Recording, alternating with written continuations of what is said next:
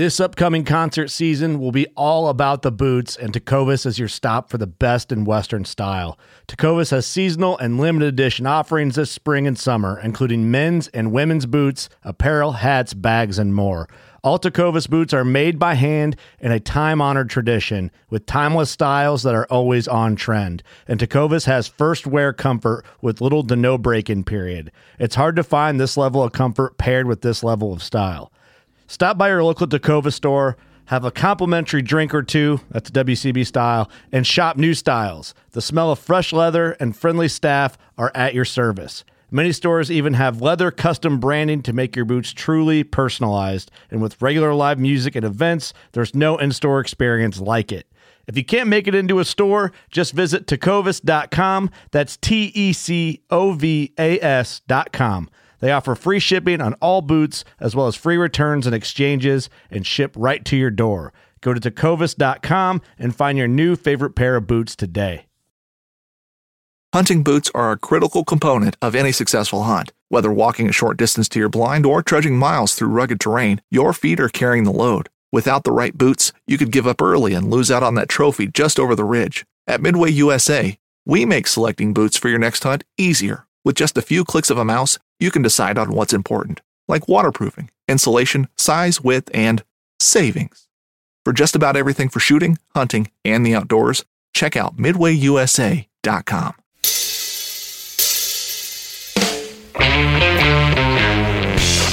Hello and welcome to the Truth from the Stand Deer Hunting Podcast. I'm your host, Clint Campbell, and you're listening to episode number 58, brought to you by Wicked Tree Gear. Today, John and I are headed south and talking Texas hunting with our buddy Joey Blanchard. So stay tuned.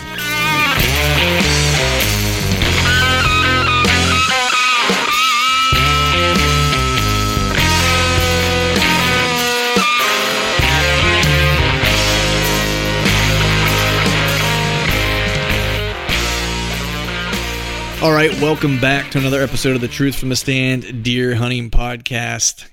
I am joined, as always, as my brother from another mother. It's been a little while, man. It's Johnny the Lawman Utah on the other side of the phone here. What's going on, man? What's up, dude? It has been a while, man. Both of us, we've been pretty busy. Yeah, man. I've been, I know we've talked, whatever it was. I mean, we talk every week, but it was the one week I was having my house painted, which was supposed to take 3 days, but took a full week. And so it was, unfortunately, it was the week that I had off because I was changing jobs. So, you kind of work that start date in there where it's like I'm leaving one, starting another. So you make sure you have like a gap of like a week so you can kind of chill for a week. And I did that. And unfortunately, they were painting my house the entire time. So I basically lived, and you were making fun of me because I was being all domesticated, kind of coffee shop hopping. So I'd have internet in a quiet place to work and shit. Felt like a yuppie. It was terrible. That's funny, man.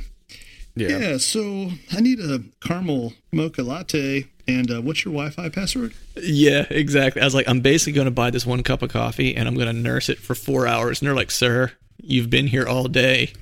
You were here when the breakfast people got here, and now the after work people are here. And it was like, I went to the same coffee shop every day. So it was like, they kind of got to know me at that point. But, which so made like it even starting to creep the guest out a little bit. Are you planning planning something evil, like what's up? Exactly. I did eavesdrop on one conversation where this woman and this man, I don't know if they were romantically engaged or if they were just friends. I'm not quite sure what the situation was, but they were both taking their pilot's license and they were going to Alaska, I think is where they were moving. And so I was tempted to ask them, to get their information, just kind of projecting into the future going, one day I might want to hunt where they are at. And could I possibly, commandeer a plane for access in and out to areas by making friends with these two young pilots? But then I thought again, I was like, I might not want to trust my life to two people who just learned how to fly planes in Alaska during terrible weather. So I ended up just continuing to be the creepy guy drinking his coffee in the corner stealing Wi-Fi. That's great. Yeah, I did the one day though. This is even worse. More of Yuppieville here. My wife took the one day off because she was like, "Oh, it's great, you're off. I'll take like Thursday and Friday off. We can hang out together. We'll paint our daughter's room and just kind of do some stuff around the house. And but they were still here, of course, so I went winery hopping. So I was fully domesticated, dude. I was coffee shop hopping and then like went day drink. I think I texted you because it was like 4:00 in the afternoon and I was pretty well tuned up, and I was like day drinking 4:00, passed out at 5, ready to go by 9. Oh man, what a mess. Yeah, so the bummer was that I didn't even get to the weather wasn't even great, so I didn't get to scout or do any of the stuff that I really was wanting to do with my week off. So, it was kind of I basically drank coffee and drank wine and that was about it. But so what have you been up to, man? I hope more exciting things than me. Let's see. I went to the Wisconsin Deer Show this past Friday. I just went for the day, just just kind of check it out a little bit, and that was pretty cool. That show, that's a really good show. Anybody that's in the Wisconsin area, if you haven't been to that show, it's pretty good. Draws a real good crowd and whatnot. Good food. Cheese curds. Too far away. Tons of cheese curds. Mm-hmm. You can sample cheese curds like as a whole meal. You can just go there starved and eat lunch for free just by sampling 48 different flavors of cheese curds. I can get down with that. So I did that. Really starting to prep for turkeys a little bit. I went ahead and set one of my ground blinds up in a pretty good spot on my lease down the road, and nice. This is that little bit of I guess you can call it like a in between time frame. Mm-hmm. I'm done shed hunting, so now it's all right. Let's go do this turkey thing for a little while, and then we'll start getting crazy with the trail cameras and that kind of stuff. But I haven't been doing a whole bunch. Waiting on spring to actually get here. Dude, you're not like kidding, everybody man. else. Yeah, we finally got a little taste today. I think it was like 70 today. So, and I think it's supposed to be 80 on Saturday. So we're finally kind of getting into the fold. I've been trying to prep a little bit for turkey too. I think I mentioned it on the podcast, but I'm taking a buddy of mine for the first time hunting. He's never hunted before, so I took him to shoot. And man, I tell you what, like I didn't realize he shot like a lot before. Like I shouldn't say a lot. He shot a fair amount, I guess, growing up, but he's never hunted. And so I really didn't expect him to be a great shot taking him out. But dude, nothing for nothing, that dude can outshoot me with a shotgun, and he's never hunted a day in his life. So I don't know how I felt. I don't know how I felt about that, but took the kid out, had her fire off a couple rounds, getting her ready for the youth opener, which will be on the 21st of April, I think. Driving the wife crazy, got a new turkey call, so I've been working on that. On a side note, I'm gonna have to give you a buzz offline and get a couple slate call tips from you. Slate call Utah tips. We can do a segment on that. Yep, not a problem. So, but those have been kind of my plans, man. Do you do how much? I mean, I know you go out and you shed hunt and you scout and do all that stuff, but how much are you doing as far as like prepping like stand locations and stuff like that? Are you doing any of that right now, or in the spring? Are you in my mind? In your mind? It's a dangerous place to be. I mean, so when I'm shed, here's my problem, man. When I sit in a tree stand, the entire fall, I'm either critiquing the stand that I'm in, or I'm already thinking like, if I was to move this stand, where would I move it to? So I'm just wired that way. I wish I wasn't. I wish I could just sit down and just enjoy the moment, but I'm always, stressing and anxiety or whatever, what to do next kind of thing. But so a lot of my places that I want to put stands, those have kind of been predetermined. So when I am shed hunting, it's inevitable that I'm going to walk near, one of those spots. So I did get to check out a couple of my spots. I did have my saw with me one day, and I cut one little access trail in to put a stand in, should I decide. And here's the problem with that. I think that I want to stand in there now.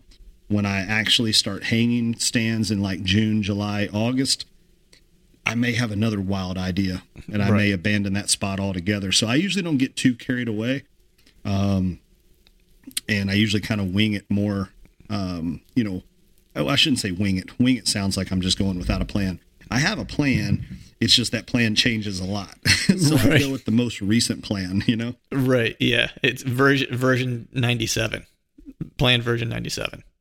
But yeah, I hear you, man. I'm kind of I do a little bit of trimming, you know, this time of year and I always have great intentions in like January. I'm Right. I'm going to go out and I'm going to kind of map out these trees and I'm going to, you know, start to really kind of figure out what I want to do for next year. And then, you know, shit happens and I don't get out as often as I want to. And then pretty much I spend the entire season, you know, doing run and gun sets for the most part. I might have like 2 set tree stands or even not even tree stands set up. I might have like 2 trees like trimmed out that I'm going to plan to hunt. And then as fate has it, I don't end up hunting those trees at all during the course of the season. So I try to do some, but I just know myself and it's going to be more of a run and gun scenario. But totally off topic here. I've been wanting to ask you this for like weeks and I keep forgetting every time we talk. So a couple weeks ago I went to Boston. I think I mentioned that to you for work. I was traveling to Boston and it was around Sudbury. Anybody who, you know, is from the Northeast area that lives in Massachusetts, I was, you know, in the Sudbury neck of the woods. And there was this old inn, I think it was called the Longfellows Inn, I think it was Longfellows Inn. It was it's online. It's like well known as being like a haunt of that area where, you know, the rooms are haunted and so forth. And that's where we were staying while we were, you know, on a client trip. And I didn't have any paranormal activity per se, but like everyone there swears by it. I'm curious if Utah believes in ghosts. Totally not deer related, but have wanted to know whether or not you believe in the paranormal. Okay. So I'm almost afraid to say no because I don't want to be like, oh, you're going to get jinxed. Haunted. Yes, exactly. Yeah. I am a very, very, I think it's considered right brain. I'm very much what I can touch, what I see, what I know is real. You know what I'm saying? Right. I mean, my degree's in science, you know what I mean? Right. So that's kind of my thing. But I was going to say, I feel like there was a but coming. There's a but. Yeah, there's a but. I have never personally ever seen like an object move. I've never seen a ghost that I know of. But I have some very, very good friends that I trust. They've got no reason to lie about certain things. And then there's witnesses to their stories, you know, and they've got these crazy elaborate stories of these ghost stories and stuff like that.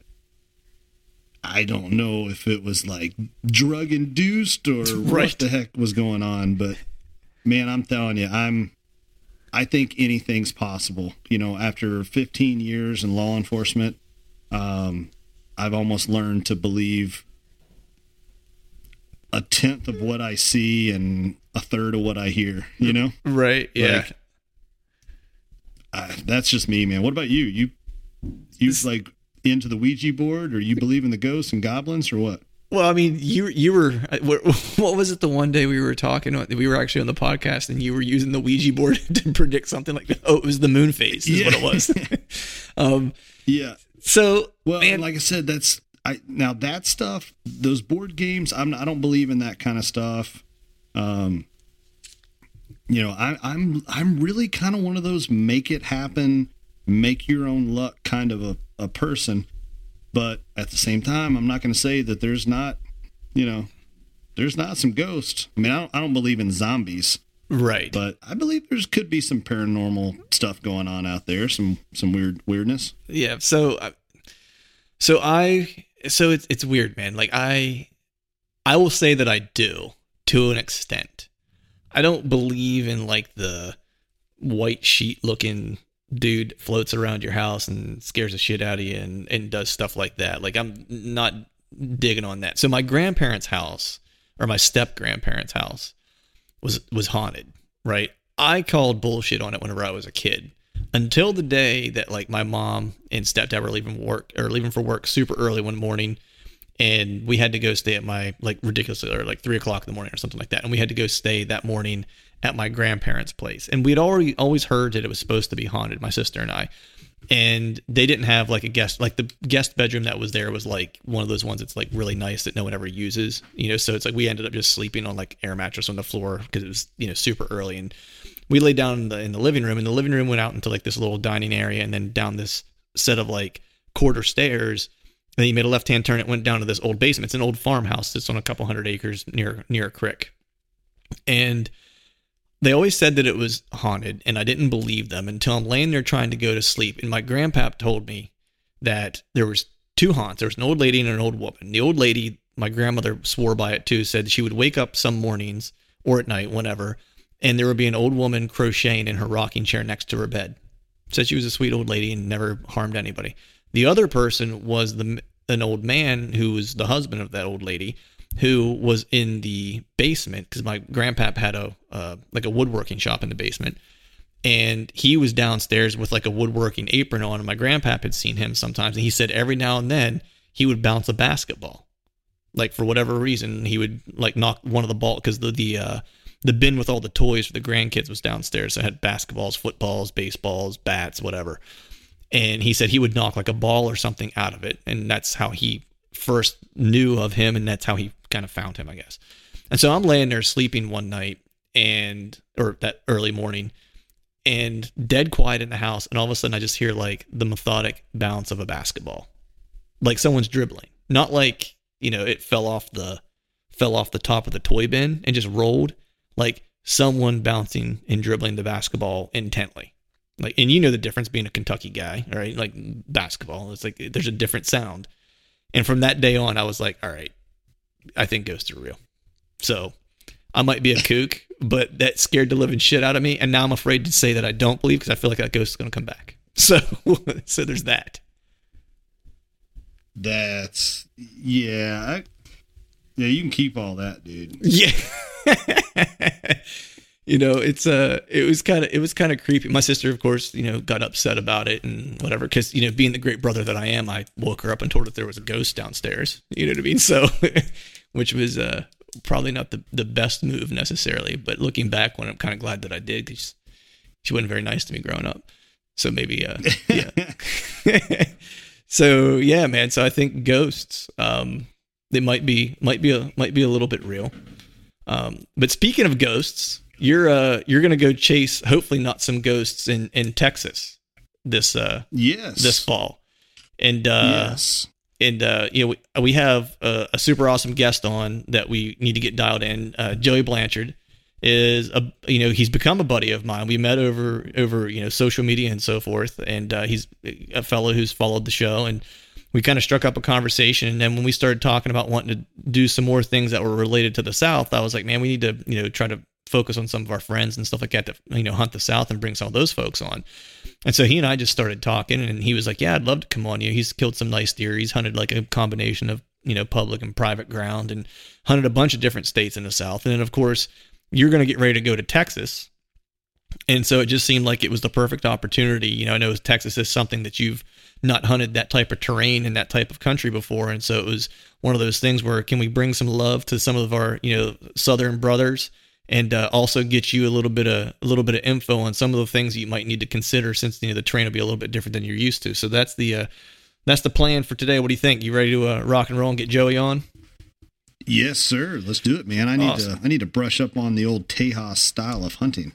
Awesome. Yes, indeed. So before we do that, though, let's take a quick minute here to recognize the partners that continue to help us make this podcast possible. First and foremost, this podcast is brought to you by Wicked Tree Gear, the longest lasting, fastest cutting, toughest tree trimming equipment you've ever used. Simply put, the toughest saws on earth. Right now, when you visit wickedtreegear.com, use the promo code TRUTH at checkout and get a 20% discount on your Wicked purchase. We're also brought to you by Exodus Outdoor Gear. The new Exodus Trek is a byproduct of all the consumer voices who've been excited about what Exodus Trail Cameras has to offer, but just can't fit a $200 in their camera in their budget. And that's okay. Not everyone is going to drop $200 bones on a camera.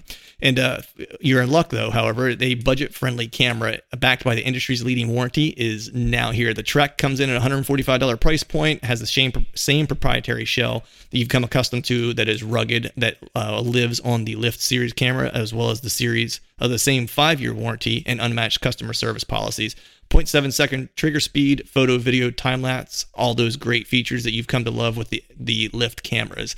And you also get approximately 20,000 images on one single set of lithium batteries. If you'd like to learn more about Exodus trail cameras, you can check them out at ExodusOutdoorGear.com.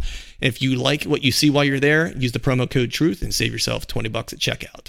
We're also brought to you by Tecomate Seed. As we were talking about Texas, Tecomate Seed originated in Texas, but it doesn't just flourish in Texas. It flourishes in every part of the country. So whether you are from the South, the Midwest, the Northeast, the North, the West Coast, wherever you might be, Tecomate Seed has your food plot needs covered. Visit Tecomate.com and check out their product selector tool to help you pick the right seed for your food plots. Use the promo code TRUTH at checkout and save 20%. And last but not least, we are brought to you by Glacier Coolers, simply the world's finest. Whether you're hunting, camping, or fishing, which here in like a week, we'll actually be able to do all 3 of those in Pennsylvania. You'll enjoy smarter design, stronger construction, and superior insulation of Glacier Coolers. Visit them at glaciercoolers.com, promo code TRUTH, and save yourself 20%. And now let's bring on Joey. All right, we are live. Welcome back to another episode of the Truth from the Stand Deer Hunting Podcast. And like John and I mentioned on the up front, John is headed to Texas. So we thought, what the hell? Why don't we bring a dude on that does some hunting in Texas and really all over the South? And like I had previously mentioned, he and I have kind of struck up a little bit of a friendship. So we've had a couple of phone calls between the time that we met via telecommunications and this podcast record. But I'm super stoked to have my buddy Joey on. Joey, how you doing, brother? Clint, how you doing, brother? I'm doing all right, man. I'm hanging in there. How's the road treating you? Where are you at?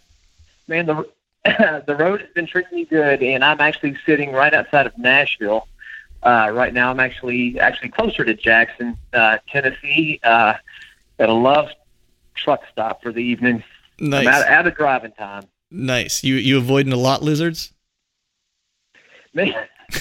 I haven't seen too many lot lizards around this particular truck stop, but I'm sure they're around somewhere. Right, they're never too far away. It might be like light hits them, they kind of scatter when it gets dark. They come back out, so it might not be quite dark enough yet, possibly. Yeah, I just assume they stay away.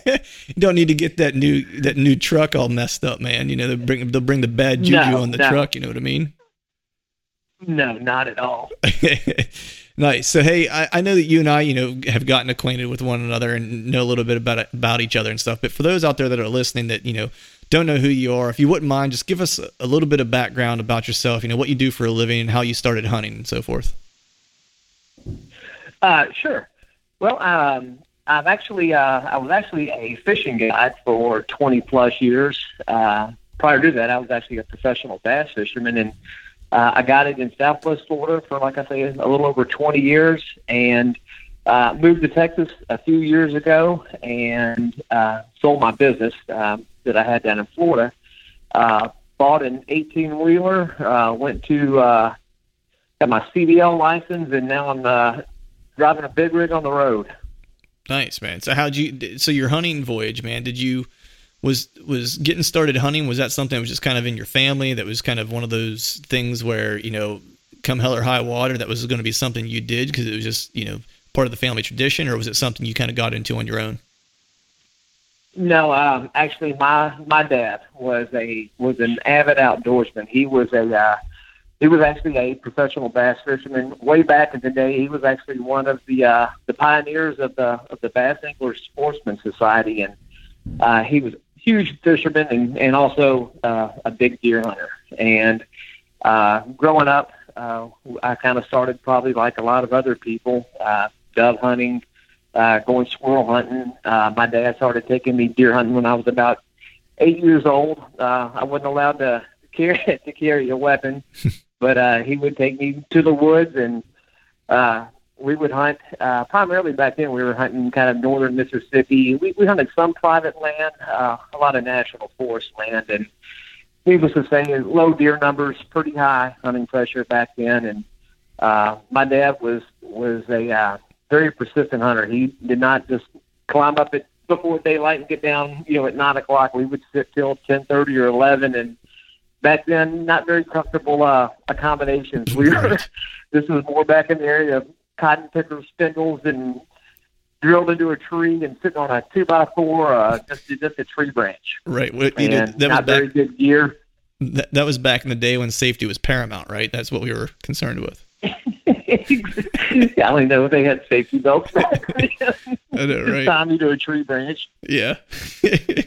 Nice. But he was very involved. He took me, and I had a younger brother. I mean, just growing up, we just thought it was the coolest thing to be able to go and hang out with the guys at deer camp and hear the stories, and I was hooked ever since. Right. So how about, bass fishing, man? Because I'm terrible at fishing. I'm not good at it. I enjoy it. I actually enjoy, I think, the beverages around the fishing hole more so than I think I do the fishing. But I've always heard folks talk about, if you're, especially trout fly fishermen, and I know we're more of the professional bass kind of tip, but how much similarities do you see between fishing, someone who's fishing like at a very high level and archery hunting? Well, there's actually there's a lot of similarities. Believe it or not, even though you're in two different places. One you're in the water, the other you're in the woods. And I'd always told people, I said, anybody can catch fish. The hardest part is finding the fish. It's kind of like, when I was guiding in Florida, people say, well, I'm going every day, and you're taking the people to the spots that that are fish are there, and all they have to do is drop down and catch them. The hardest part is going and finding them. Right. I guess a lot of the people that I met, they're hunters, along with being fishermen, and just talking with a lot of these people, you kind of get to learn. Just kind of like when I listen to your podcast. I hear the way you guys hunt up in Pennsylvania there as you hunt, and just growing up here in the South, just the differences. It just kind of amazes me to be hunting the same animals that just have two totally different types of techniques that we use. Mm-hmm. Yeah, I think it's a good segue, or will be a good segue into the conversation that we're going to have, because I've talked a little bit offline, and John will be going to Texas this year for the first time, and just you and I were talking about a little bit the other day. It's just how you have to approach the hunt is different. I know you and I talked about doing some hunting in Ohio together, and we talked about that and kind of the juxtaposition to hunting in the South and how it's a little bit different, especially like when you're talking about hunting beds versus, in the South, where you might not be doing so much of that just because you have the longer growing season and things are a lot thicker for a lot longer period of time and so forth. But before we do jump into all that, how was your 2017 deer season? Did you strike gold? My 2017 deer season was short and sweet. We, I live right outside of the Houston area now, and we kind of spent a lot of our later summer and early fall dealing with the aftermath of Hurricane Harvey. Oh, yeah. Which I guess, pretty much most of the nation saw how bad this area got flooded. So it did put a little bit of a damper, on our deer season. I was able to get in quite a bit of bow hunting, even though I did not fill attack. I let a lot of deer walk that I could have shot. I just holding out for that next level deer and just didn't get the job done, needless to say. And then halfway through the deer season, I started my CDL driving school, and that just kind of put a quick end to the to the rest of the deer season. Right, man. I'm curious, when you have a natural, like a huge weather system like that come through, and I'm not, we talk about hunting cold fronts and hunting weather and stuff like that, during hunting season. But I'm curious, did you notice, how did the wildlife react to, a natural disaster like that? Like, what did you see? Did you see them act any different? Did you see them, using different types of cover? Did you see anything, like, I guess, out of the ordinary or unusual? Or like, I imagine they probably adapt to it better than we do as humans, but I'm just curious if you noticed just anything different. That's a great question. And it was tremendous flooding here. I mean, there was areas that got flooded here that have never even remotely seen flooding. I mean, that had, some places had, 10, 12, 15 feet of water that had never had standing water in them before. And it was crazy because you would see on the news these deer just swimming, just trying to get away from this water. And I mean, there's deer in places that are just, people's yards, and just, it was crazy. And when the water finally started to subside, there was just so much just brush and down trees and just trash. And, it left a real mess. Right. But the deer, I mean, it's like, they did adapt. It's like, I still saw plenty of deer, still saw plenty of sign. And so they're smart enough creatures. They were able to get away from it, and they just slowly, filtered back, at least to the areas that, that I was hunting around here. And I didn't really see any kind of a significant change one way or the other. Mm-hmm. Yeah, the change is probably just avoid the water, which is, pretty smart. You know what I mean? It's like, not a complicated answer probably in their minds. It's they're probably more used to dealing with aversion, or having to avoid things that could harm them, kill them, eat them, whatever the case might be. So it probably was just another challenge to kind of endure. I would imagine is probably kind of how they viewed it. I'm curious, man. I know you and I've talked a little bit, and I know you just talked about the flooding in Texas and so forth. I know you take some trips every year and hunt a couple different places. So, what states? Like, I guess let's just narrow it down. Like, what states are you predominantly hunting? Would you say that you hunt most consistently? I predominantly will hunt Texas, Mississippi, and Georgia. Okay.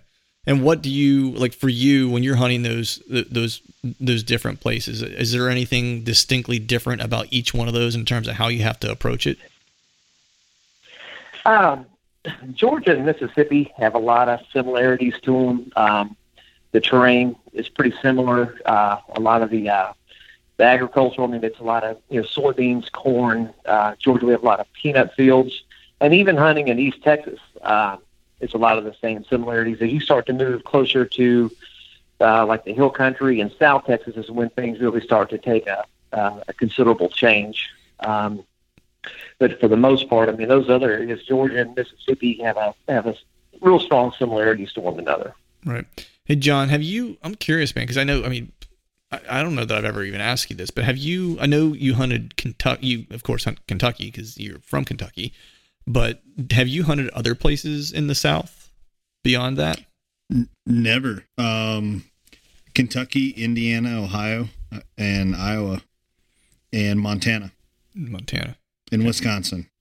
So, no, nothing south at all. Interesting. So, I mean, I think, what I've heard, I guess I'll frame it this way. What I've heard is that, the culture of hunting is different as you kind of head south to a degree. It seems like the hunting culture has like its little pockets. Like we had a friend of mine on that's from the Northeast, and they have this thing up around the Northeast, like the 200-pound patch, which is like this thing that they recognize as far as the size of the deer. And it's not so much about the antlers per se. And, so it seems like each region has like its own like little nuance, so I'm just curious, man, like what do you notice as you're hunting like the different southern states and so forth, do you notice any cultural differences that are specific to Texas that might be different, say, in Ohio or even if you're looking at it from the places that you hunt from, Texas to Georgia or Texas to Mississippi or, any of the other states if you hunted in the South? Fishing like a local isn't just about catching fish. It's about connecting with the environment and the people who call it home. It's about hearing the stories and traditions that have been passed down for generations and sharing unforgettable moments with the people you meet along the way. Fishing like a local is having an experience that stays with you forever. And with Fishing Booker, you can experience it too, no matter where you are. Discover your next adventure on Fishing Booker. Right. Absolutely. Texas, especially when you start getting towards South Texas, Texas just, I don't think a lot of people realize how big of a state Texas is. Right. There's different regions of Texas where you can kill anything from mule deer, whitetail. There's some areas that have bighorn sheep, pronghorn antelope, and obviously, whitetail deer. down where we hunt in South Texas, probably got maybe one of the biggest drawbacks for people coming from out of state is just there's very limited public land to hunt. A lot of it is these private ranches, leases, and it can be very costly to hunt. There's a lot of high fence ranches down there. And so most of the time, if somebody's looking to go and hunt down there, you're probably going to be paying pretty big bucks to book a hunt down there unless you have some kind of a connection. Right. So it's interesting that you mentioned how big Texas is, because I mean, if you think about it in comparison to other states, right? Like Pennsylvania is a decent sized state, I would imagine, and it would fit in almost like a corner of Texas. It feels like. The other thing that's kind of interesting about Texas is, like, not only is there all that game, but the terrain, at least from what I've heard from different areas in Texas, is drastically different. It's almost like they have 4 different, like, biospheres in Texas, right? It's like you can go to places where it's like it almost feels like Midwestern hunting, right? And then there's places you can go that feels like you're hunting out west, or you can go to places where it feels like you're hunting, you know, like in Mexico, maybe, you know what I mean, like the South or whatever. You know, have you had experiences in those different kind of regions, and how do you kind of approach them differently? Oh, no, absolutely. You can be, say, for example, in East Texas, what they consider more of the piney woods region, and it's hardwood, lots of pine trees, but it's swamps, bayous. I mean, it's cottonmouth country. I mean, just all the things you love, all the things you love. If you move up towards, northern Texas, up around Amarillo, the terrain kind of starts getting more mountainy, more hilly. I mean, up there is where you start finding your mule deer along with, with your whitetails.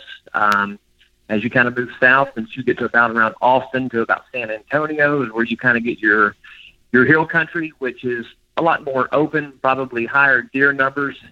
You're not going to get as big a bodied or as big as racks as you would get as you start moving towards South Texas. And then once you get to South Texas, it's just kind of a whole nother world. It's just mesquite trees.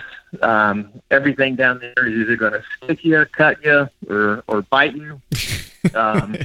It's just it's just a whole other world. And so it's just amazing you can drive from one side of the state to another and just be in a completely different world. Right. And you mentioned that most people are having to figure out a way to get on some type of private ground. There's not a lot of public land. So I guess given that the public land is limited, how would you rate the public land hunting there as far as, like, are there quality game on those pieces of land? Is it heavily pressured? Is it just kind of, I guess, set the scenario for me for the public land hunting? Gotcha. The best opportunity somebody would have for public land hunting here, and unfortunately it's for Texas residents only, would be doing some kind of a draw hunt on a WMA. Mm-hmm. There is national forest land that's going to be predominantly towards the eastern side of the state. Like I say, here where I live, there's a big national forest. It's approximately 160,000 acres. It's kind of like this. Anywhere else on public land you would go. I mean, if you put in your time and your work and you're willing to get back into some of these other areas that people aren't willing to go, you can kill some good deer. They're definitely there, but weekends you can just bet that there's going to be a lot of people out there. So you do need to get off the beaten path and try to get back in areas that people aren't going to try to access. Right. So there's opportunities there, but it's for Texas, as big as it is, you would think there would be more opportunities at public hunting, but they're few and far between. Right. I like how you kind of mentioned South Texas being that it's going to either stick you, I don't remember what the other one was, or bite you. That's I'm not friendly with snakes, and I'm imagining you kind of referring to some snakes there, right, in South Texas. Yeah. There's really, anywhere in Texas, you're going to find them, but down there seems to be a few more than other areas for some reason. Right, John. How you feeling about that?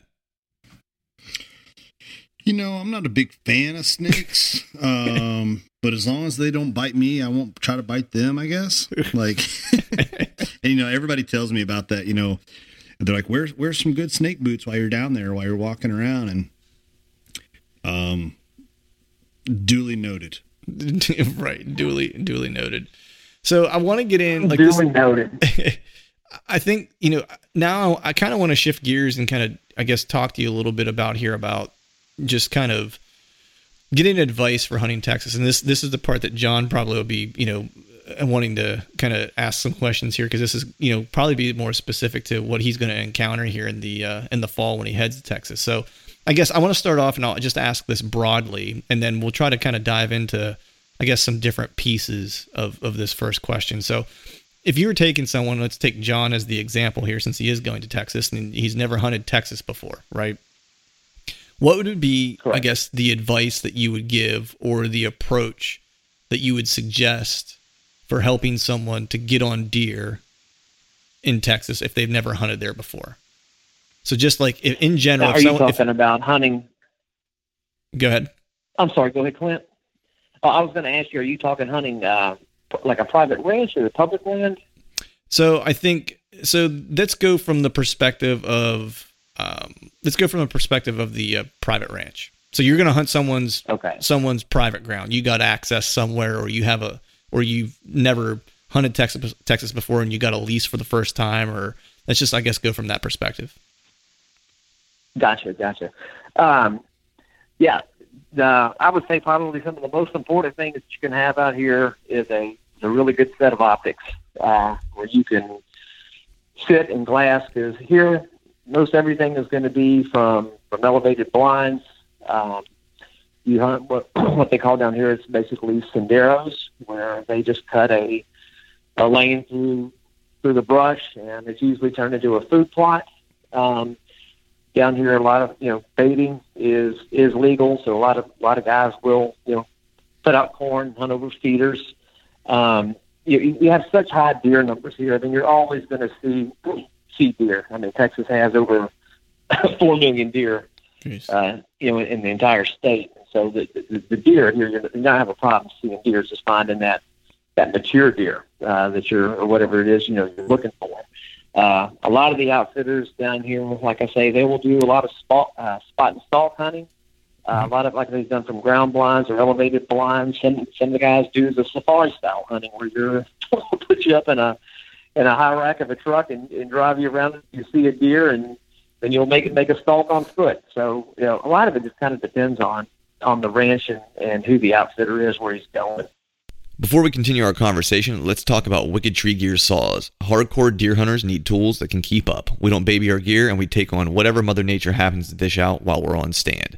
Check out Wicked Tree Gear hand saws and pull saws at wickedtreegear.com. Use the promo code TRUTH to save yourself 20% on your next purchase with free ground shipping. And get a saw that's tough enough to work as hard as you hunt. And now back to the show. So what about from the perspective of someone, say in John's case, where he's got some access to some property, but it's still going to be a go it alone kind of perspective. He's going to it'll be DIY in the sense that he's not going to necessarily have someone kind of showing him where to go, or, what type of terrain he should check out, or where or how he should set up a blind, or whether he should set up a stand, or, probably aren't any trees to set up a stand in. As John and I kind of understand them, it's probably going to be more of like a tower blind or something like that. So if you were walking onto a piece of property that your buddy said, hey, yeah, you can come hunt my 2,000 acres, but I'm not going to be there that week while you're there, how would you approach that? I would definitely go and check out water holes. I would also check out if there's any kind of agriculture. A lot of the ranches here, they will, livestock is obviously a huge thing in South Texas, and some of these ranches will have too many cattle on the ranch, and you get overgrazing becomes a problem. Just there's too much competition for food. If you do get on a ranch where there is a good buck to doe ratio, there's a good healthy deer population, plenty of food, calling can be a very effective technique down here, especially rattling.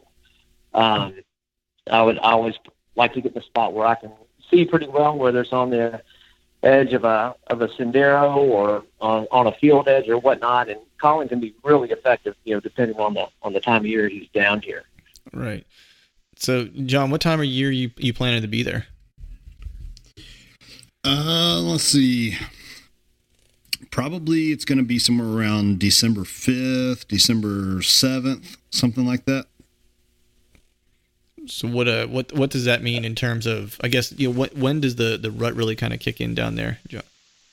Yeah, he'll be hitting it probably right about prime time. For South Texas, I've seen it as early as mid-November, but most years it's going to be usually a little after Thanksgiving, right here, beginning of December. So he should be hitting the rut about perfect. And down here, it's usually pretty consistent.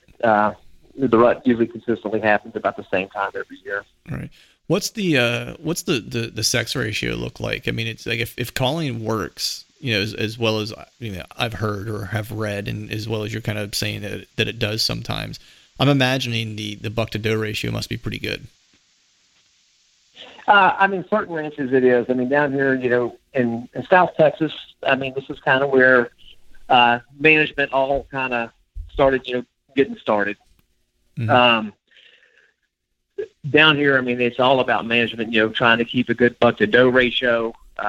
They're always talking about management, nutrition. I know I've heard your guest when you had Davis Moore and Tecomate come down here. There's a lot of that's a huge business down here.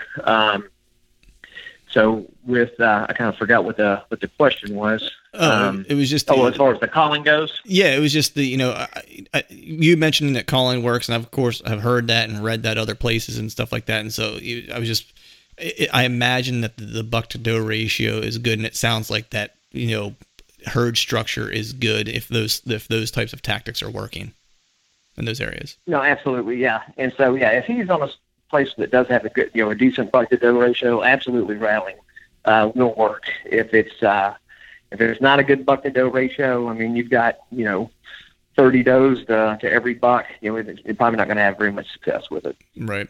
So I'm curious. There's just no competition for does. Right. It's like, why go get your ass kicked if you can just walk around the corner and get another one? Yeah, it's kind of like Pennsylvania. Exactly. You know what I mean? It's exactly. It's kind of what we face in PA for the most part.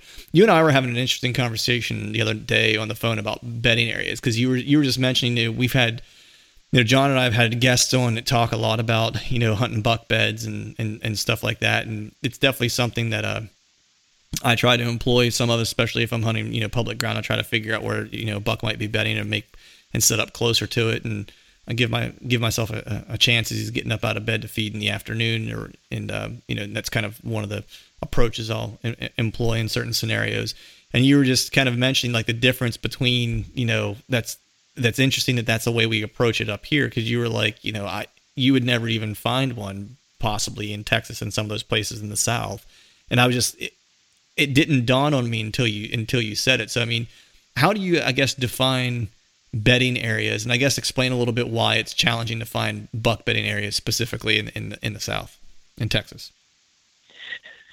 Well, to try to find, and it's funny you said that, because when I heard you guys talk about bedding, that's just a technique or something. When we're scouting, that's kind of one of the last things that you really look for, even really come across, just because it is the cover down here. It's so thick and it can be so dense, and it's next to impossible to find beds. You can obviously know when you can get a general idea of where the deer are bedding. Like if you're hunting a food source, and the deer pretty much, you're getting a pattern. You can kind of see when they're consistently coming out in the field and where they're coming out, and you kind of know what's back in that area. You can kind of get a general idea of possibly where they're bedding, but as far as trying to actually locate a specific buck bed per se and try to hunt that deer, that's just something that, myself, I don't do, and all the people I know that hunt, it's just never been a tactic or a technique that I really used too much in the South.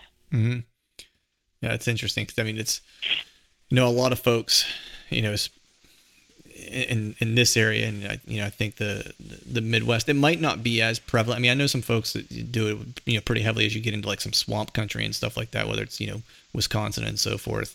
But it seems like some Midwestern hunting, you're still kind of banking on that funneling, some type of terrain feature that's going to funnel deer, or, and try to, locate, a travel corridor through a pinch point on a bed to food pattern or something like that seems to be money. Around here, in Pennsylvania, at least, it's, I think in some of the higher pressure states that you might see people concentrate on hunting bedding more often, specifically buck beds, because, that might be the only chance you possibly see them, because they move so close to dark. I mean, and deer typically move close to dark as it is, but especially the amount of pressure. I'll just take Pennsylvania, for instance. It's like, I mean, that buck might not get even up out of his bed until 15 minutes before dark. And if you're sitting further than 150, 100 yards away from his bed, there's a chance he's going to get up out of bed, and you'll never see him during shooting hours or shooting light. So I think in some high pressure states, in areas, I think it makes more sense because they just don't quite move as freely as you would maybe want. And so you kind of have to maybe get a little bit more aggressive than you would in some states. But, speaking of, bed to food patterns, I'm just curious, man, especially with Texas having like the diverse habitat, in the different areas of Texas. Like, so in South Texas specifically, like, what are your dominant food sources for the most part? I mean, what are they, what type of agriculture, is in that area? And then also, what type of browse do they have? I mean, do they have, here you have acorn trees and all kinds of stuff like that they can get into in the fall, but I'm imagining there it's probably quite different. Yeah. Down here, well, primarily in the region, I'm just going to kind of stay with the South Texas region. Actually, believe it or not, prickly pear cactus is one of a deer's favorite foods down in this area. The mesquite trees produce a little food we call them mesquite beans that the deer seem to love. There's some areas that have a lot of live oaks that produce, acorns just like anywhere else would. The deer will really start to get on in the early fall. In fact, I've seen them not even hardly touch corn when the live oaks start dropping and to go feed on the acorns. And then in the spring, when we get lots of rain, I mean, it just creates tons of browse and even bigger vegetation. So there's more stuff than I could even begin to try to name that grows that the deer love to eat. As far as agriculture goes, I mean, you'll still get, I like to say, alfalfa, winter wheat. I would say will probably be the most predominant agriculture down here. You're not going to find in this area soybeans and corn and stuff like that. Right. So, John, do you have any kind of specific questions about your hunt that you're thinking about as we're going? Yeah. I mean, the question of baiting and stuff like that, and it's always kind of one of those topics like when in Rome, you know what I mean, kind of deals. Yep. I myself, even coming from Kentucky is a bait legal state, but I never hunted over bait. And now I did supplemental feeding, I did mineral sites, and all that kind of stuff, but never hunted over bait. And, as I've been told, hey, some of these ranches you can go on, they're so big that, you'll see deer, like you mentioned earlier, but trying to get deer within bow range is a lot different than getting them in, within rifle range. And, I've heard a lot of guys say, look, when you go to Texas, sometimes you almost have to put out a little bit of corn to kind of get the deer in close, or get in between a water source or get in between a supplemental feeding site and kind of cut them off in the pass, so to speak. Is that kind of par for the course? No, absolutely. That's probably the biggest thing. Even when you're bow hunting, there's just not really anything considered, small food plots around here, what it seems like. Now, some of the ranches have started implementing smaller, maybe 1 or 2 acres, just little micro plots, I guess is what you would call them, where they'll kind of brush in a ground blind to try to give you a bow. I mean, like I said, you're always almost going to get does and smaller bucks coming out there, but if you're trying to kill that trophy, in the rut, it can obviously happen, but I just personally don't think hunting over a corn pile, you're going to kill that, a super mature deer. I mean, I think they get wise to them. Sure. One little trick that I use down here where we hunt is, it's always usually pretty warm. And we'll get some cold weather in the fall. But for the most part, man, when these bucks start running, they run so hard. And it seems like water on a lot of these ranches is a key. And one thing that we've kind of done over we've been doing this for 20 years, is a lot of these water sources down here, there's usually almost always a windmill. And we've actually constructed little blinds up in the tops of these windmills that are usually sitting right on top of the water.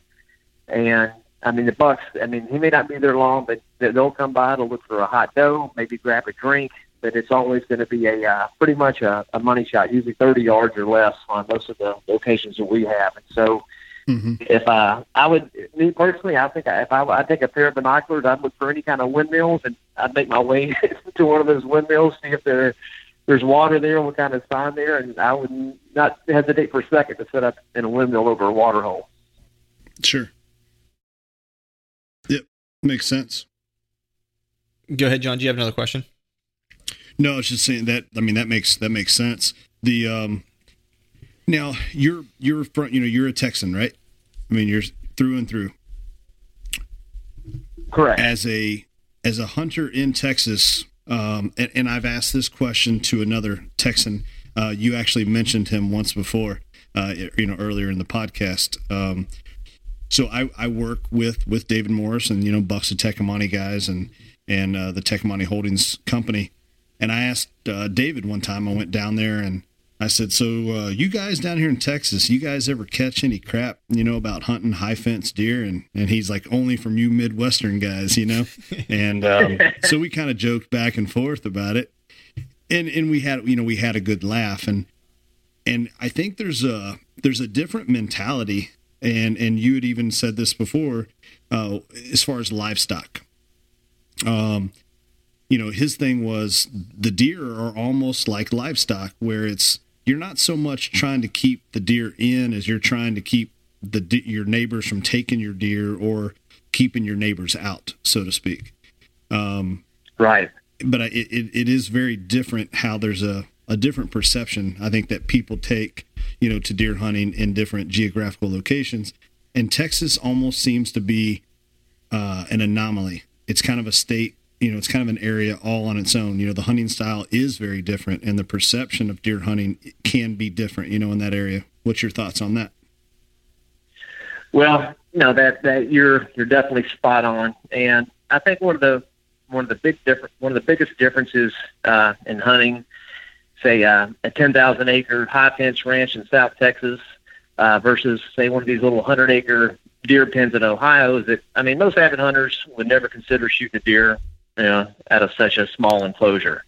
And I think this is where the concept of high fence hunting gets a black eye.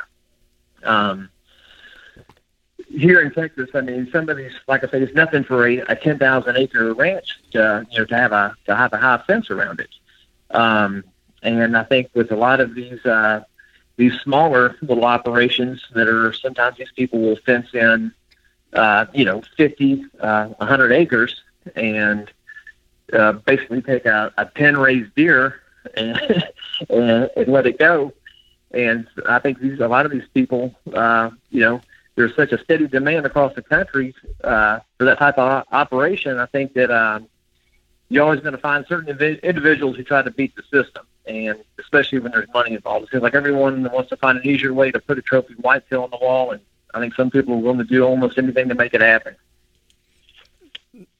Yeah, I think it's interesting, the high fence in general, because I know the other night whenever you and I were talking, and Joey, we talked a little bit about high fence, and just even bringing it up made me like squeamish, even talking about it. You know what I mean? Which is weird, because when you're talking about a 10,000 acre tract of land or whatever it is, it's like you put a fence around that thing. It's like, it's that amount of ground. It's like that's still, I don't know.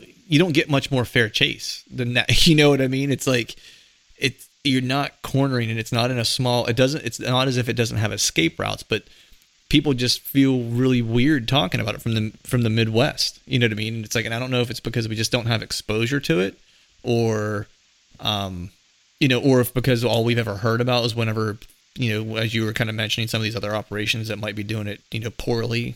And I think the other part of it too is, I think mistakenly, I think when people hear of high fence, they think also,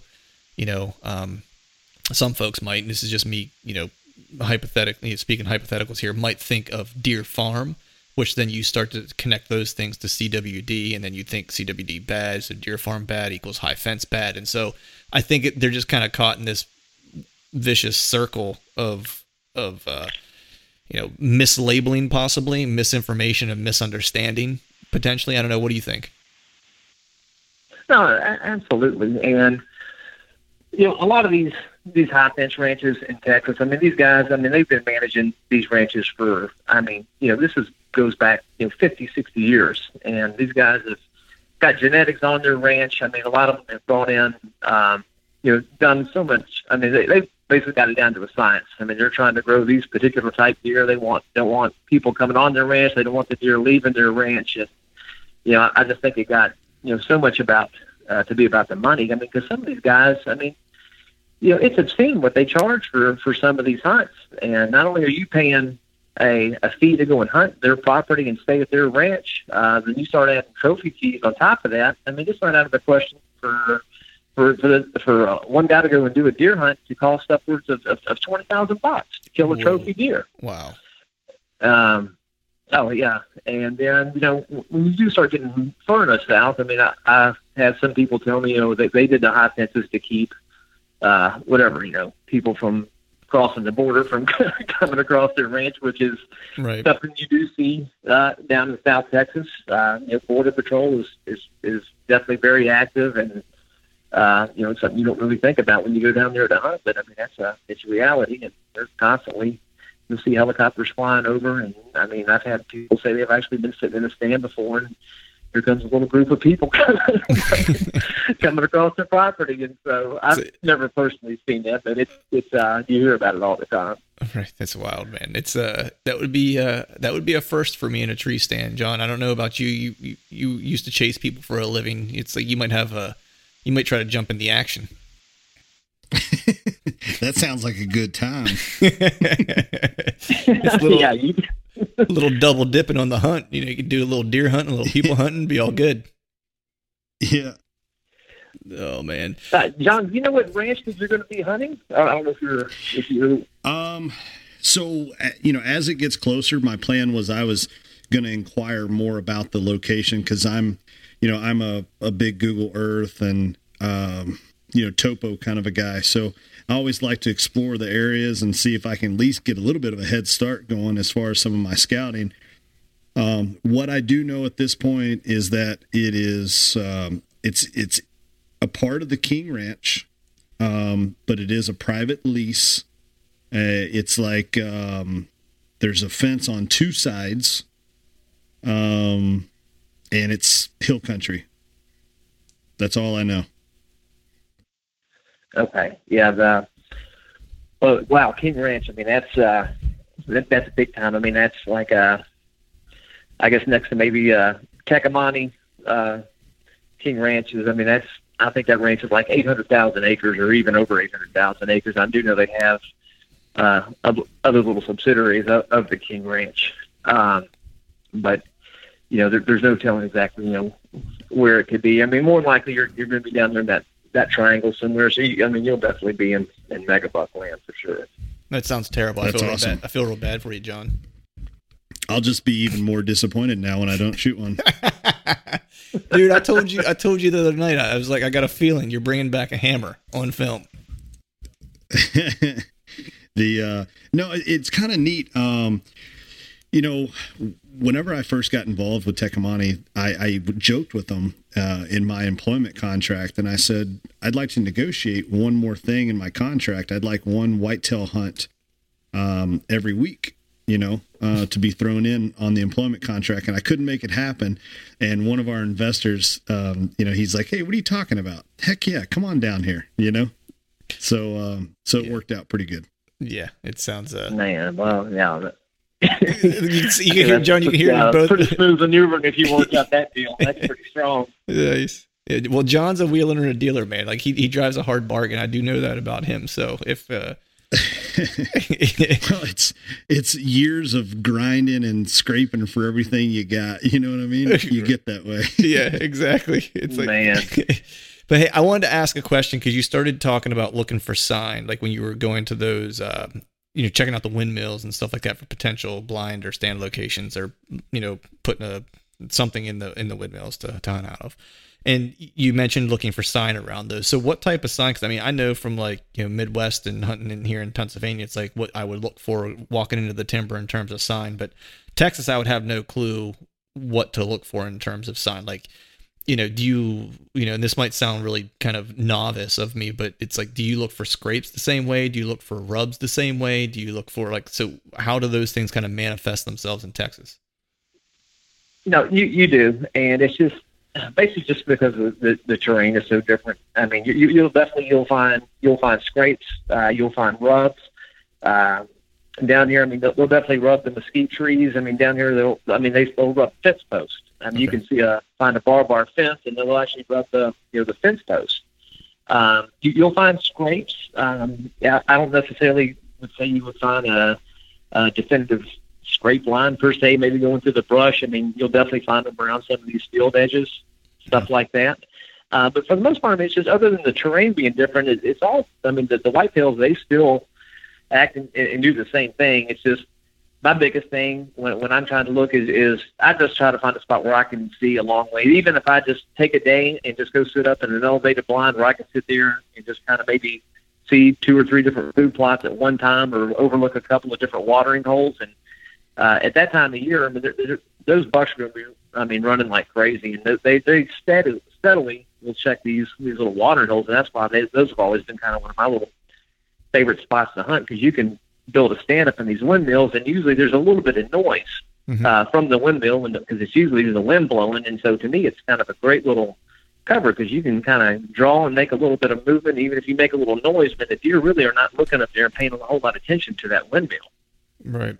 So you mentioned wind, and I know you had mentioned even to me previously that you can get some, pretty decent wind, in those areas. What does that kind of usually look like? I mean, is it typically a pretty windy hunt during that time of the year, or is it, not so bad? I mean, it can vary. I mean, you could have one day where it's just completely dead calm, but it's nothing for it to blow 20 to 30 miles an hour. And so days like that, I'm not so sure. It wouldn't be nice to be in a ground blind instead of trying to shoot a bow in 30 mile an hour winds in the wide open. Right. But the wind, it doesn't seem to bother the deer.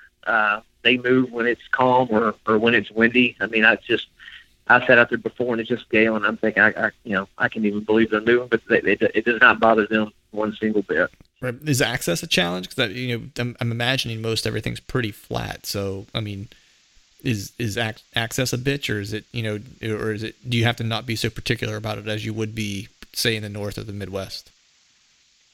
No, what was that? The access. So like stand access. So like getting to and from. Oh, getting to your stand. Yeah. Yeah, I mean that's hunting. Some of these food sources and stuff. I mean, ideally. Depending on the outfit, a lot of the guys they'll want you to stay in the stand until they would rather come and pick you up, and they'll pull the truck right up to the stand. They'd rather spook the deer with the truck than have you get out of the stand and walk down the edge of the field and spook all the deer off. Most of the water holes that I'm telling you about is stuff that most of those deer are not going to be coming in there. Like I say before, I'm not going to say that they won't, but I just never had a problem blowing deer in or out of there going to those type of areas. It seems more of a spot where they would seem to come in a little bit later in the morning and a little bit earlier in the afternoon before they went to go feed or do whatever it was they were going to do. Right. Nice. So, John, do you have I know we're coming up, getting here close to an hour here, and I want to be sensitive of your time. I have one last question I want to ask, but before I do that, John, is there any other burning questions you have about Texas hunting before your voyage? I will need his phone number and email contact, and I have a feeling I'm going to have a lot of questions before this hunt. Yeah, we can make that happen for sure. I don't want to speak for you, Joe. You might not want Brody to get a hold of it if Utah is tangling with Brody at some point, So no, it's all good. It's just I wish I could be more give you more specific, it's just, man, in this area, it's just so hard to do. Yeah. It's so hard because these ranches, like I say, they're all so different. And I mean, they're the same, but they're different. Just so many different ways some of these people want you to hunt. It'd be nice if they could just say, hey, if John didn't work out that deal like you said, and if he kind of gets to be on his own, I mean, to me, that would be the ideal. And right. Having someone just drop you off at a stand and say, I'll be back in 4 hours or whatever. Right. So with that, that's not the kind of deal it is. Right. So with that, we will be sensitive to your time here. I have one last question for you. I always like to end with a story. So if you wouldn't mind, give me a personal story of a hunt that you've been on that's meaningful to you. It could be a near miss, could be a great harvest. It could be that you got drunk at deer camp and didn't go hunting the next day. Whatever the case is, just give me all the details. Oh man. Okay. Probably one of my most memorable hunts would be, this is actually going to be in Tennessee, and probably the very first, really, I would say, big buck I killed with a bow, but it's kind of a weird story, but to kind of go back to my fishing days, I had bought my first home, and it was back in this little subdivision, and just a typical little cookie cutter home, nothing fancy, but it was kind of a rural area where the subdivision was. And I had my house kind of backed up to some open fields and woods. It was kind of like a little TVA power line, and I had kind of showing my age, I had a big red 3-wheeler that I used to go back there and ride around. And one day I was I moved in there in the summer, and back then everything was so green I really couldn't see back too far in the woods. But as fall started coming along, I could see a lake back in the trees, but I knew that was private property back where this lake was, and I really wanted to go and bass fish this lake. And so I kind of started snooping around trying to figure out who owned this property, and I found out who owned it. It was just an elderly lady that owned the property. She had about 600 acres, and I actually went and knocked on her door and asked her if I could just go and bass fish in her lake. And she said, yeah, that wouldn't be a problem at all. And so I hop on my big red one day and go back there, and I'm walking around the lake bass fishing. I'm kind of looking around. I start seeing, a lot of deer sign. And I had really not seen too many deer back in this area, just, riding around and goofing around. I was probably making so much noise.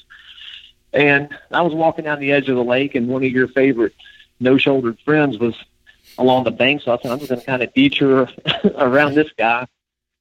And kind of got back in the woods and started noticing, I started seeing a few rubs over here and a few scrapes. I'm like, man, there's, considerable amount of deer around here. And so I'm going to go ask her if she'd mind if I bow hunted back here. And so I went back to her house and asked her if I could bow hunt. And she said, I don't mind if you bow hunt, but, you can't shoot any guns, and then I don't want you bringing anybody back here. So I said, okay, I'll definitely respect that. So she kind of brought me in the house, and she kind of showed me, she had a little map. She kind of showed me her boundaries, and there was actually a couple soybean fields on the place, and it was nice, mature hardwoods. She had a beautiful piece of property. And I couldn't wait to get out there and start doing some scouting around. And it didn't take long, and I kind of got around the edge of the bean fields and started getting into the woods a little bit. And I found this one spot that was just, you couldn't draw up a better spot. It kind of came off the top of the bean field, and you went down a small ridge, and there was a big sand ditch down there. And the sand ditch was probably 8 to 10 feet deep, but the banks were so steep. There was only certain areas where you could cross, and I did find a spot where they were crossing that just looked like, cattle had been crossing this ditch. And I was like, oh man, this is a great crossing. But the problem was there was not any really good trees really close within bow range of this crossing. And back then, this is, I think I was in an old Baker climbing tree stand. I don't know if you even know what I've that never is. heard of those. John may have. There's basically a death trap. Not the best, definitely not the best or safest of stands. But I did find one tree that I could get in, but I can only get up probably about 10 or 12 feet. So I couldn't get up quite as high as I wanted to go, but that was the only tree that I could really get in to get a good shot at that crossing. And so I would go and hunt this place, before work, because like I say, this was in riding distance of my house. I could hop on my 3-wheeler and be there in that stand in 20 minutes. So one morning I got up before work and was going back in there and got up in my stand, about 30 minutes before daylight. And it was just a perfect morning. And I looked up and I could see a doe walking the fence line on the edge of that bean field. And here she came right down the little ridge and kind of down in the, before we got to the ditch, it was real brushy. There was some honeysuckle down there, a lot of briar, just pretty thick stuff.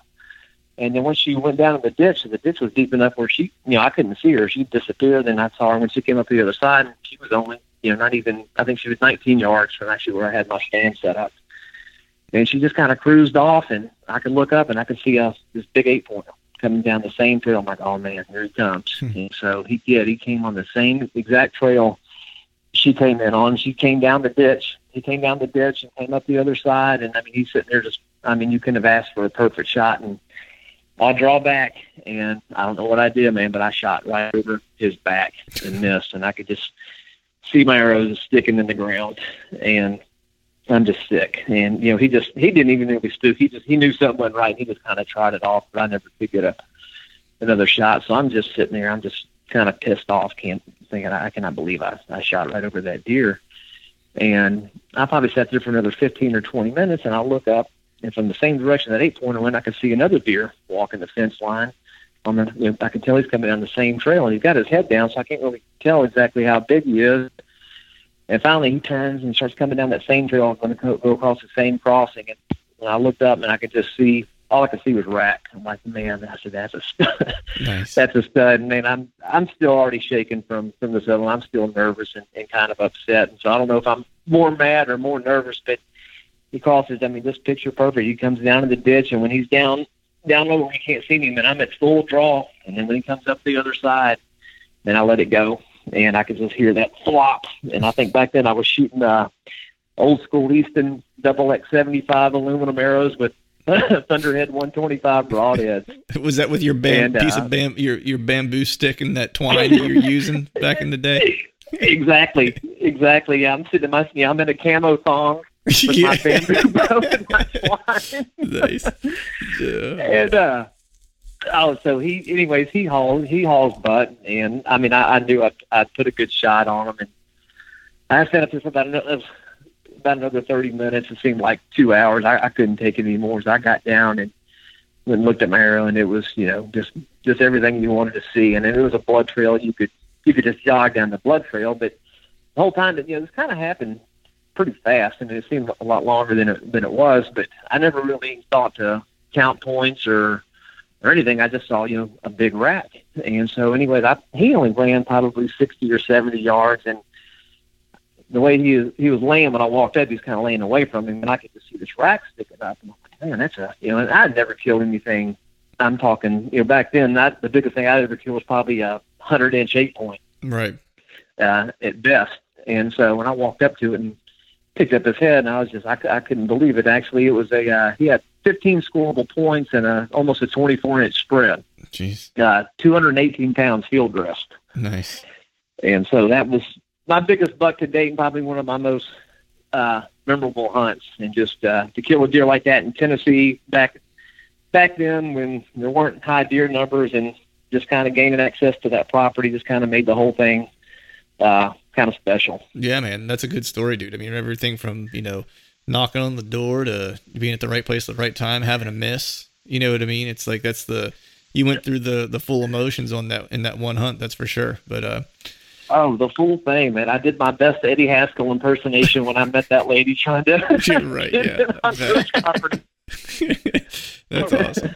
So, and I'm glad you shot it with that bamboo stick and a piece of twine in your camo thong. So, it's dude, that's what even made it more special. I'll be sure to send you some pictures so you can throw them up on Facebook for everyone to check out. Yeah, you can leave the camo thong out of those. That'd be all right. Oh, okay. All right. All right, awesome. Well, hey, dude, thanks for coming on the show. I appreciate you coming on, and I'm glad that you and I got to connect and, are able to talk to each other now and make a new friend in hunting, which is always good. But I appreciate your time. Be careful on the road, and I'll talk to you soon. Clint, my pleasure. Johnny Utah, take care, man, and give me a shout. All right, we'll do it, man. Thank you. You're welcome, brother. Take care. All right, folks, that is a wrap for today's show. We'd like to thank Joey for joining us. We'd, of course, like to thank all of you for listening. And if you haven't yet, please head over to iTunes and leave us a 5-star rating. And be sure to subscribe to the podcast to make sure each episode is delivered directly to your digital devices. We'd be super appreciative if you would do those two things. And before we shut this thing down, we need to give a big shout out to our partners that continue to help us make this podcast possible. Wicked Tree Gear, Exodus Outdoor Gear, Trophy Ridge, Ozonics, Obsession Bows, Tecumani Seed, Glacier Coolers, Ramcat Broadheads, and Trophy Taker Rests. And until next time, we'll see y'all. November's on my heels. It makes me proud, it makes me steal. I could show you through the door. I ain't welcome anymore. A long time coming, if it all. It takes a special knowing to color for. Damaged heads, broken letters. Rationalize yourself in numbers, but I gotta get away from here. Gotta get away from here.